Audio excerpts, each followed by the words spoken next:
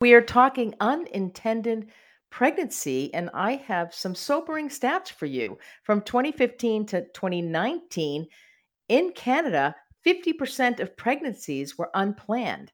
In 2019, 162.9 million women around the world had an unmet need related to contraception option.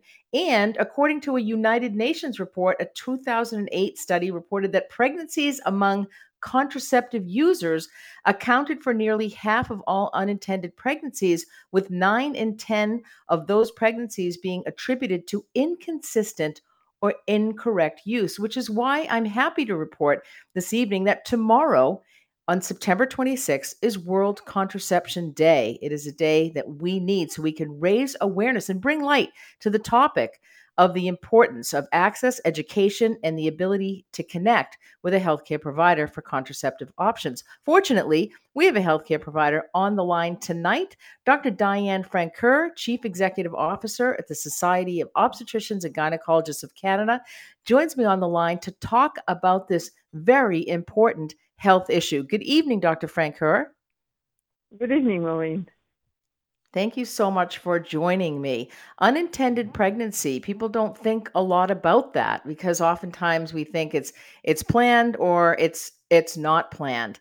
But you have to raise your eyebrow. It's kind of surprising some of those statistics that I read out, and then there are also some increased risks that babies and mothers may encounter through an unplanned pregnancy. Can you talk us through some of those? Yes, absolutely. And this is surprising, isn't it? But, it's been like that for years, even though we have different contraceptive methods. But, what is the most important about planning pregnancy? Well, first of all, contraception is freedom, freedom for women. So having a baby nowadays is not always an easy task. It's expensive. And it's so much easier when it's planned because there's some, I would say, bad behaviors that unfortunately happen, like the use of drug, cannabis, alcohol when you don't plan, and especially at the early weeks when it's probably the most important when you're building your baby inside, and you have to make sure that you're not exposing your baby to all these risk that may have important effect, like the fetal alcohol syndrome, which is really something very not good at all because it's associated with intellectual problem, physical problem, behavior problem. So it's better to avoid that and plan. Absolutely. And you mentioned contraception is freedom. And this is a reminder for tomorrow. We know, given the events that are going around the world, especially in Iran, women's freedoms are being taken away, and it's and also Roe v. Wade. This is so important that women have freedom, and contraception does provide women with that freedom. Now, not only would somebody, with an unintended pregnancy through some of the risky behaviors, as you mentioned, but an unintended pregnancy can also have a significant financial impact on a person. Is that correct? Yes, absolutely. And it's, well, first of all, some provinces like mine in Quebec are a bit better, I would say. And then nothing is perfect towards women having them, keep them away from work if the working environment is toxic. So they're going to be paid to stay home during the pregnancy. If we don't want them to be exposed, they're going to have a maternity leave, a paternity leave, a daycare that is available. But that's just Quebec. Other women in Canada, they don't have that. And I work in Ontario now, and I see that. And it is so shocking for me to see young women who have to put their career on pause to be able to take care of their kids because daycare is too expensive. So they wait, especially if they have two. It's double the cost, and it has a real big impact. So that's why it is so important to be able to plan. And we have, more and more methods that are, we hope always, that are going to be able to meet every woman's expectation and needs. That's right. And you mentioned the high cost of daycare, and mostly across the country, it's very expensive. And really, it's only professional women who have higher salaries who can even actually afford that type of daycare or the expense of that daycare. And again, it can be putting, women have to put their careers on hold, and maybe they miss out on that promotion. And also, I would imagine that for a woman who had an unplanned pregnancy, that might lead to some emotional health issues. Would that be the case?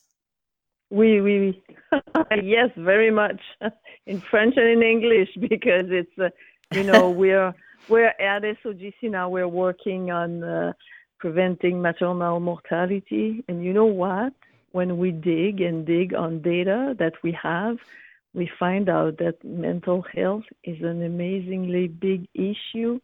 It's really bad. So this is why you have to plan a pregnancy, because if you're taking pills, there's some medication you need to stop. Most of the time you can keep on staying on them, but then you need to be followed early on pregnancy to make sure that depression, anxiety is under control. And when the pregnancy is not planned, sometimes you can have more nausea and be more sick because you were not ready to go there, and you were not ready to know what was coming, and you don't have help.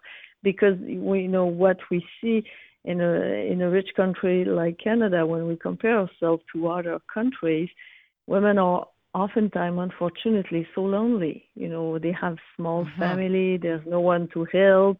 If they have other children, there's no one to keep, give them a hand when they're sick. So it's really important that you can plan this pregnancy. So at least you're more likely to feel better if you have help from your family and relatives.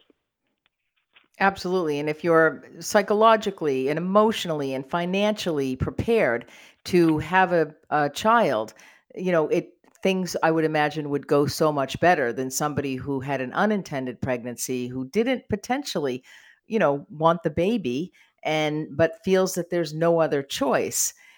This is all preventable through contraceptive options. And there are so many contraceptive options today for women. Why is it important for women to connect with their healthcare providers to learn about the contraceptive options? Well, it's important because, first of all, there's a lot of bad press in social media, and we found out about it, especially with COVID, that the fake news and the bad news go much faster.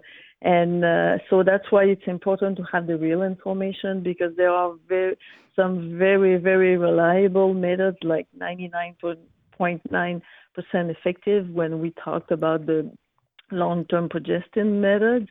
And they have to be known, because especially for, women who are still in school and they don't plan to have a baby before 5, 6, 7 years, they're going to be on contraception for a long time. So these methods are incredibly reliable, but sometimes, if someone is not happy with they will talk more on social media than the one who are happy, who are enjoying it and having I would say, a very good sexual life without being worried that a pregnancy will come. So that's why it's important to get the real information from healthcare provider. And once again, you don't always need to see a physician. Nurses are really well trained. In some provinces, pharmacists know very much about contraception. In some provinces, they can even initiate it.